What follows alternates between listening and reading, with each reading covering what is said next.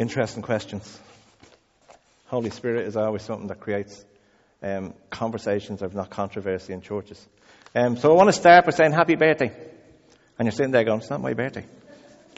Maybe it is. Is there anyone's birthday? No, okay. Well, happy birthday anyway. Because today is the birthday of the church. Not the building, not Hope, but the Church of Jesus Christ. Pentecost Sunday was the day that it started. Pentecost Sunday was the day it was born.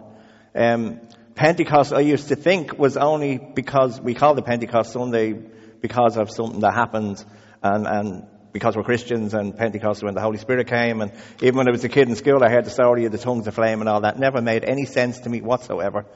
But I thought that's why we called it Pentecost, only to discover that that's not why we call it Pentecost. It was actually a Jewish feast, and it just happened to happen on that day.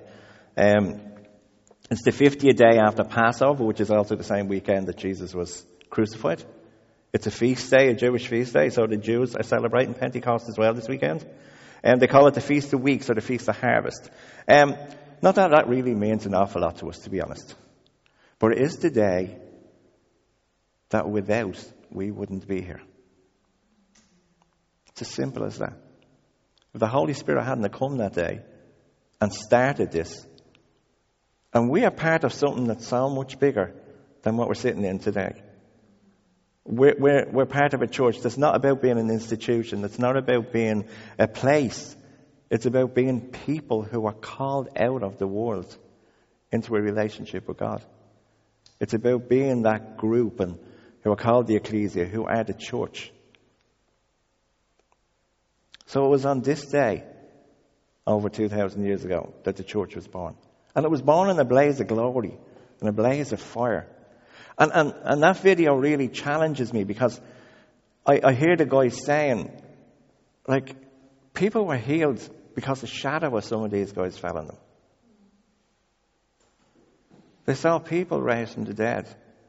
Peter went out on the day of Pentecost after being hiding in a bedroom. It was like as if something happened and we're all hiding in a bedroom upstairs. And we're hiding from everybody because we're so scared that we don't want to see, because we're afraid they're going to kill us as well. And then something happens, and suddenly I'm brave enough to be out on Armour Road screaming, and 3,000 people get saved. And 3,000 people join the church that day and make a commitment to follow Jesus, who only 50 days before they had seen crucified. I'm wondering where that fire and that glory is right now. Because I think sometimes it seems like, as average Christians and an average church, we're kind of stuck somewhere sometimes. Kind of bogged down somewhere between Calvary and Pentecost. Somewhere between what Jesus did for us and somewhere between what the Holy Spirit wants to do. See, I think lots of people have been to Calvary. There's lots of people, like, we all need forgiveness. Even if you don't believe in God, we need forgiveness, because without forgiveness, we just eat ourselves up on the inside.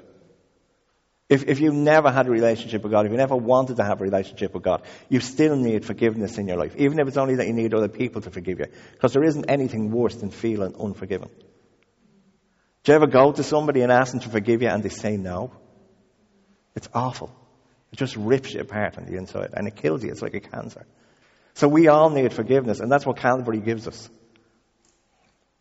It's not very hard to convince people they need forgiveness. But to convince them they need to go to Pentecost for the power, it can be a different thing. And we've all heard, like I've certainly said it even, it's hard to get good help nowadays. But we have the most amazing help available to us in the Holy Spirit. Absolutely amazing help. We can have the Holy Spirit that kind of resides. He lives in us. Absolutely just will live in us. I was thinking, if you break it down and go back a little bit, we had Christmas. I know that was a while ago, and probably seems like 10 lifetimes ago at this stage, although it was actually only 4.5 months ago. But the whole Christmas and Bethlehem story is about God is with us. And then we have the Calvary story of Easter. And that's God is for us. But today, we get to celebrate Pentecost and the tongues of fire story. And that's God is in us. And that's very different. There was a guy called D.L. Moody. He was a fairly famous evangelist and preacher back in the late 1890s. You can't say the last century anymore because it was 2 centuries ago now. That's weird. But anyway, back in the 1890s. And he said this. He said, you may as well try to hear without ears or breathe without lungs as try to live a Christian life without the Spirit of God in you. You're just not going to do it. And I think there's lots of people today. There's a story in Acts 19 where Paul meets these people in Ephesus and he says to them, did you receive the Holy Spirit when you believed? And they go, we didn't even know there was a Holy Spirit. And you've got to think they were coming from a place where they believed in one God. They were Jewish. They still didn't even believe Jesus. They didn't believe in the Trinity the way we, as Western, brought up in a Christian thing. And even if you're not sure about God, you've heard since you were a kid when you were going to school, the Father, Son, and the Holy Spirit, or the Father, Son, and the Holy Ghost, or whatever words it may be. We have this kind of acceptance of the three. They didn't have it. But I meet so many people who go, yeah, kind of struggle with God, but yeah, okay, I can accept that. And then they go down the road of maybe accepting Jesus and having that relationship with Him and accepting that they might have needed forgiveness and going to the idea of Calvary and getting forgiveness. But then the idea of having another one to deal with as well. The Holy Spirit can be a bit over the top. And I think for the Ephesians it might have been a little bit like that. We didn't even know there was one.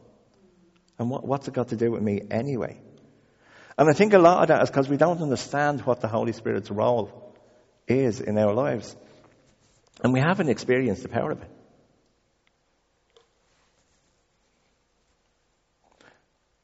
I think some of the dangers that we can face as Christians is that we can be either getting too fat on good teaching, which, let's face it, is available 24/7 now.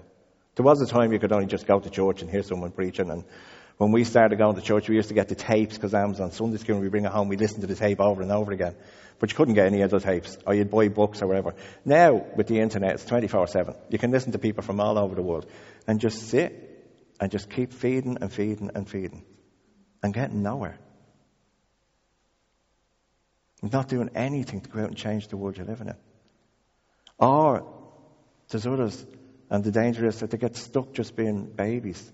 And they're continuously just wanting milk and league as spiritual ones, and not growing up and not moving out and not letting Jesus mature us or grow us up or getting an opportunity to just go and be who we were destined to be.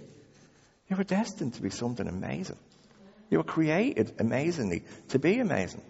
I love Rob has that phrase. He says, we were created on purpose, with purpose, for purpose. We weren't created just to drift through the bloody world. I think some of the dangers we face as a church, and I think we even face this in Hope. Because when I thought about this first, I was thinking, oh yeah, the big churches, the ones that are around years and all that kind of stuff. But we face this too, just as easy as they do, if we don't stay focused on Jesus. The danger is that we can end up putting on programs and events and stuff, trying to generate excitement and trying to generate people's interest and trying to get people to catch fire for God, when what we really need is the Holy Spirit to set people on fire. And that's the reality of it, because we can't set people on fire. And I said it last week, if we're meeting here, and this is just me coming in with some good ideas and a bit of motivation, we're wasting our time. We should be out having a barbecue somewhere. It's a waste. If this isn't God, if this isn't real, if the Holy Spirit isn't in this room doing something in each and every one of us, then we really are just wasting our time. What we need to see more than anything else is a church of people that are burning up with the Holy Spirit, that are changing into the image of Jesus, that are involved in their world and they're bringing light to dark places, that are bringing hope to hopelessness and love to emptiness. That's what this world needs. That's what we need. What we want today is the flame of Pentecost. What we want today is I don't know, stick a finger in the plug and get a 10,000 volt charge or something from Jesus. What we want is the real thing. And I don't mean Coca-Cola. I'm in the Spirit of the living God. See, that Spirit is in us and is breathing life into every one of us. There was a guy called Vance Harbour who said, so many of us are so afraid of going out on the limb that we won't even climb a tree. We won't even go near the tree. We're not afraid of it. And here's the thing. We're around church life 27 years, since 1989. And we became Christians, and I know that phrase is alien to some people in the room, but we made a commitment to follow Jesus in a church that was Pentecostal. That was like wild. It was weird in lots of ways. Amazing in lots of ways, but weird in lots of ways. And I've seen so much abuse and misuse of what I would call the Spirit of God, the spiritual gifts from God, over them years. I've seen so many people who are just flamboyant or boisterous or loud or whatever, doing things, and then they'd go, oh, that was the Spirit. And you'd be sitting there going, oh, that was you. You're just mad. That wasn't God at all.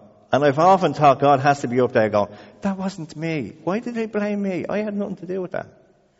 And I've seen things that people have done that have been most unusual. But there was absolutely the Spirit of God moving in situations. And you know what was amazing? It was mostly people who ended up shouting and roaring about it. It was people who were just moving in the power of the Spirit. I loved the bit about Peter when he's walking down the street and the beggar says to him, can you give us a few bob? And he went, no, I haven't got any money, but I'll give you what I do have. In Jesus' name, go up and be healed. And then he kept walking. There wasn't a big show about it. There wasn't a big, bring the lights and the cameras and watch what I'm doing. It was just walking in the Spirit of God. Just moving in the power of God. And I think what's happened, and I know what has happened to me, and it happened to me when we started Hope, was I was afraid of the extremes. I was afraid of the charismaniacs. That's what I call them. The ones who are so far out there that they just scare people away. And I think to some degree, in many places, we've been in danger of throwing the baby out with the bathwater. Because the Spirit of God is real. And just because people mess it up doesn't mean the Spirit of God isn't still real. So somehow, as people, I think we need to be able to hang on to what is real. To what is God actually doing without allowing the extremists to push us away from it. So that's why I want to talk about Pentecost today. Not Pentecostalism. Not some holiness church stuff. Not some special belief. But a special promise. A special promise that was sent to us by Jesus himself. Pentecost.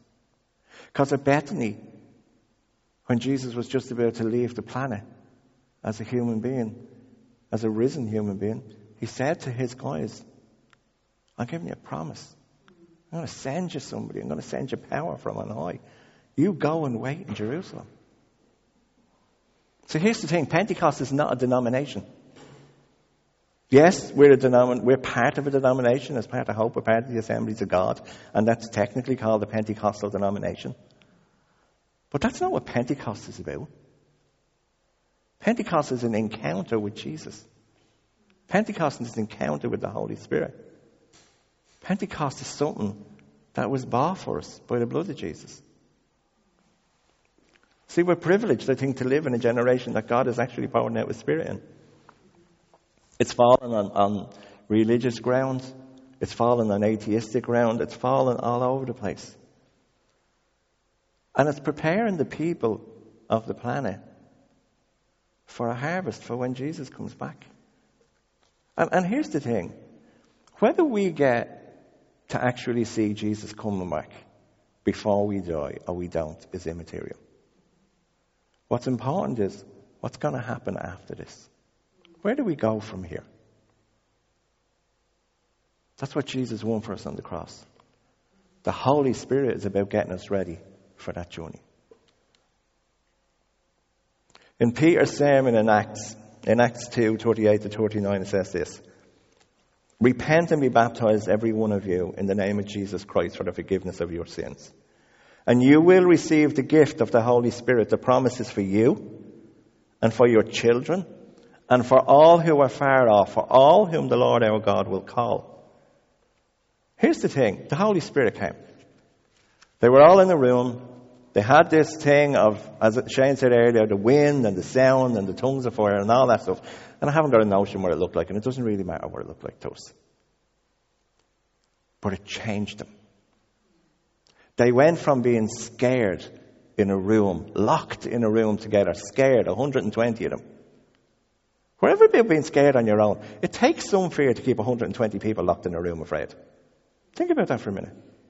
That's like probably 3 times what's here this morning. All in a room, scared. I'm not so scared when I'm with a gang as I am when I'm on my own. Maybe I'm the only one. But when that happened, he went out and spoke to 3,000 people, and that's what he said to them. And his first words were to them, you're all wrong, repent.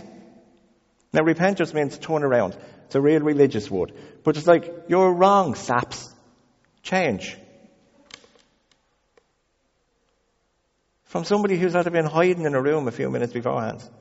Something dramatic had to happen here. That's not like just getting a can of Red Bull and thinking I'm going for this. And here's the thing, when that Spirit came and that outpouring happened, that wasn't just a special thing for them. It wasn't just for one time and one place and for one group of people. Because what he said is, it's for everyone. The promise is for you and your children and for everyone else. Anybody who's accepted that they need Jesus and gone down the road of walking with Jesus, here's the promise. This is here for you if you want it. The promise is for you and for your children and for all that the Lord our God will call. What a gift. What a promise. I was trying to think of words you could say. Amazing, awesome, unbelievable. A friend of ours is doing a weekend this weekend. He had it's going to be epic and went, okay, I'll use epic. Yeah, epic is great. The bomb, wherever it is. So here's the thing. The real question is not whether as a Christian you have a right to the gift of the Holy Spirit. You do. Kids are having good fun. But whether you have claimed that gift.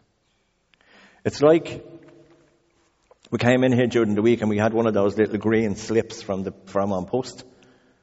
They obviously had some parcel. It was actually for Shane. It wasn't for us. But it was in the post box. Now there is a gift. God only knows what it is, but there's something in the post office waiting on him. Now, he could die and that could be still in the post office. Or he can go up with the slip and claim it. I can't claim it. Only he can claim it. He has to bring ID. He has to prove it's his. There is a gift of a Holy Spirit with your name on it. And you're the only one that can claim it. Because you're the only one who has to live your life. Walk with the people you walk with. Talk with the people you talk with. Have the family that you have, whether they're good, bad, or indifferent. So what you need is unique, and what God has for you is unique for your situation. The promise is for you. That doesn't sound good. There's lots of people have allowed themselves not to go for this, for loads of reasons, for tradition, for fear, for whatever. But there is a promise of power for your life if you want it. And Peter said the promise is for you. It's to all who heard his voice, to your children, and to all that are far off. And I was wondering, like, far off, what the hell does that mean? Doesn't that mean that they're just far away from wherever they were? Or does it also include that for loads of time to come, this promise is for them too? Like, we're centuries, millennia after that happened. But that promise is still alive and well for you and me. Anyone who calls on Jesus, anybody who's going to give their life to Jesus, anyone who's going to surrender the life they've got and swap it for the life that Jesus wants to give them, this promise is there for them. We're going to be brought into the body of Christ when we get saved. But we're going to get filled with the Spirit of God when you have a Pentecost experience. So the promise that God made was that he was going to pour out his Spirit on all flesh. Again, all flesh. Great phrase. What does it bloody mean? It means everyone. It just means people. It means all the people you can think of. And on the day of Pentecost, the crowd were amazed because of the miracle of tongues. And the guy in the video mentioned tongues. And tongues can be something that you believe in or not believe in. It doesn't really matter. There are many people who think that it just meant that they were able to speak foreign languages. And other people who believe it meant that they can speak in tongues of angels. And U2 we even had a song about that. But we can have a chat about that some other day if you want to. But here's the thing. Here's what the crowd were saying. What is going on? What's after happening? Something's happened. Are these guys buckled? Are they hammered? Are they drunk? And Peter's going, it's just 9 o'clock in the morning. How could they be? Well, they could have been, I suppose. I've met a few people drunk at 9 o'clock in the morning. But anyway, he's going, no, they're not drunk. Peter said, no, this is what was spoken by the prophet Joel. This is Acts 2:16-18. In the last days, God said, I will pour out my Spirit on all people. And your sons and your daughters are going to prophesy. Your young men will see vision, and your old men will dream dreams. I just like to say, I'm still seeing vision. I'm not getting the dreams just yet. Okay? I'm working on it, but I'm not there just yet. Jesus, after the resurrection, was with the disciples, and he breathed on them, and he said, receive the Holy Spirit. And when he did, what happened? They got the Holy Spirit. They received it. But there was something bigger was to happen.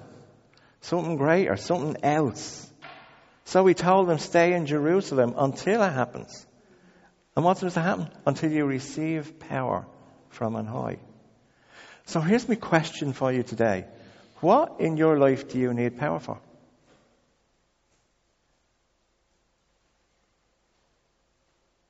What do you need power for?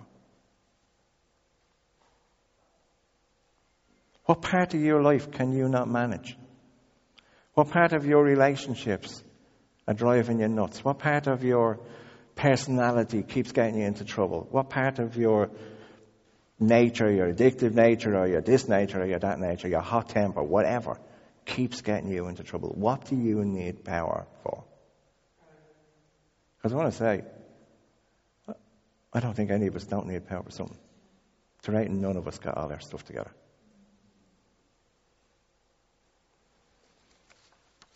God said this, while staying with them, he ordered them not to leave Jerusalem, but to wait there for the promise of the Father.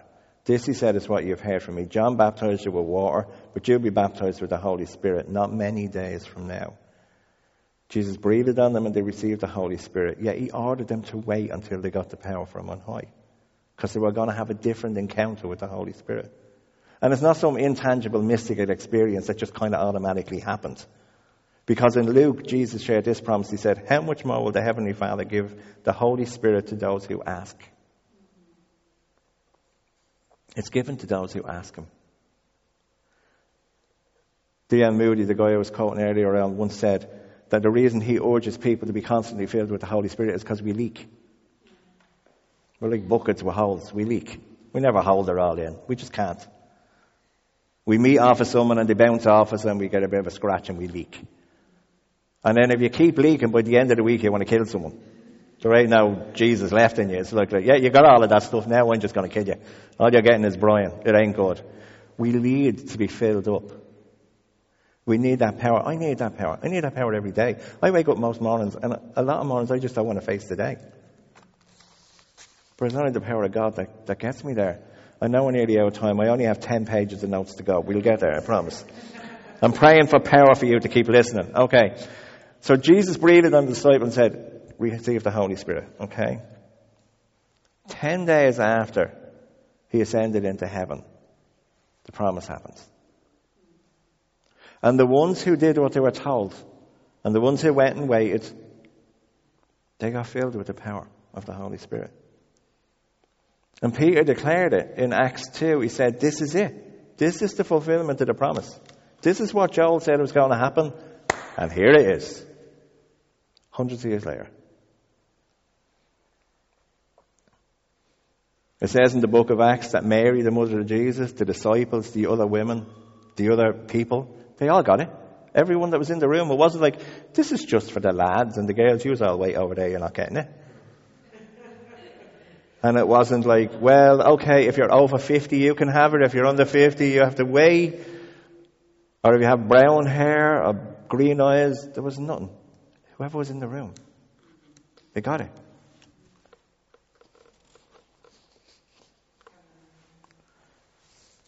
Over and over and over again in Scripture, you hear of it happening. And I'll give you a real quick flyover. Acts chapter 8, there was a revival in Samaria. A deacon preached, loads believed, and they were baptized in the Holy Spirit. That's in Acts 8. Later, after their baptism, the Scriptures tell us the apostles came. They got baptized in water. The apostles came, laid hands on them, and they got baptized in the Holy Spirit. In Acts 10, a guy called Cornelius sat and listened, and as Peter preached to him, the Holy Spirit fell on them all who had heard the word. In Acts 19, Paul found people in Ephesus, we were talking about that earlier on, okay, who didn't know anything about the Holy Spirit. So he laid hands on them and they were filled with the Holy Spirit. Jesus said, how much more will your heavenly Father give the Holy Spirit to those who ask him? What power do you need? It's available. Because the Holy Spirit is available. But will you ask? He'll lead us. He'll bring us. There's a great story about this fella. He was a guide in the desert. And he was supposed to be the best guide there ever was. But his trick was he had a homing pigeon with him. So when he got lost, he had a little string on the homing pigeon's foot, and he'd throw the pigeon up in the air, and whatever way he tried to fly, he'd pull him back, but that's the direction he'd go in. So he always got people home. And he became known as the dove man, because the dove used to guide him home. The dove is used as a symbol for the Holy Spirit. If you walk into any Catholic church even where they have them big paintings, Agnes is up there, I always used to look, there was a dove coming down. It's used all over, universally, as a symbol for the Holy Spirit. Let him be a homing pigeon. He'll bring you home.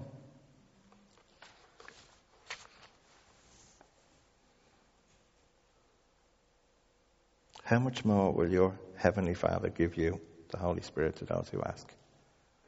He'll give it to you to be filled, to overflowing. He'll give it to you to transform you. He'll give it to you to change you, to conform you into the image of Christ. Will you allow him to do it? And if you will ask, he will do it. He never says no to people who ask him for stuff according to his will. Can't go wrong. He said ask, so you're asking, so you're doing what he's telling you. He said he wants to give it to you, so either he's a liar or he'll give it to you. And God's not a liar.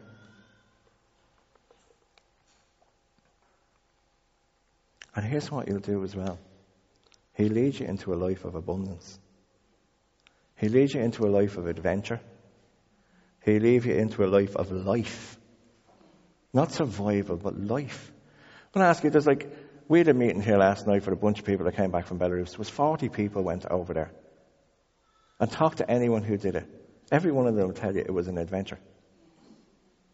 Everyone will tell you who's been involved in any of them trips over the last 12 years. They were adventures. There's a gang of people gone from Liberty yesterday or Friday to Lesotho in Africa. Don't tell me that's not an adventure. Don't tell me if they hadn't met Jesus, they'd be going to Lesotho, because they wouldn't. That's the difference God made in their life. Just one tangible look of a difference. There's a destiny that we were made for. And the best way to get there is being filled with the Holy Spirit and letting him bring you to that place. And he will give you the power that you need to live. So again, as I bring this to a close, what do you need power for? Now, we don't have any fancy music, and we don't have any emotional stuff to twinge on. But I will ask you just to close your eyes for 2 seconds. And that's only purely to respect the people beside you. I won't let them rob your handbag, so you'll be safe. I'll keep an eye on them. I know you're in Crumlin and that. But trust me for a minute and just close your eyes. Just respect the people around you. For a start, if you're in the room and you don't know this Jesus that I'm talking about, and you're not sure if you're even part of his family or connected with him, I'm going to ask you just if you'd like to be connected with him, if you'd like to know him, If you want to stick a hand up in the air for a second, then I'll pray for you. And then secondly, if you want this Holy Spirit, or you want more of it, then I'm going to ask you again, just stick a hand up in the air for a second. We're back down again. And we're going to pray. There's a thing in the scripture where it talks about people laying hands on people. And if you want that, you can come up here after when the service is over, and I'll sit and pray with people and we lay hands on for the baptism in the Spirit. This is Pentecost. This is the power of God that we believe in. Because I want to tell you something. I'm not interested in following a God that hasn't got any power. I can follow loads of things in this world that hasn't got power. I'm only interested in following the God who has power. And I have witnessed his power change my life for 26 years. And I've witnessed it change too many other people's lives for that long as well. This is a God of power. And if you want that power in your life, we'll pray for it now. Father, I just thank you for this day. I thank you for everyone in this room. I thank you for the whatever is in them that brought them to this place today to hear about you.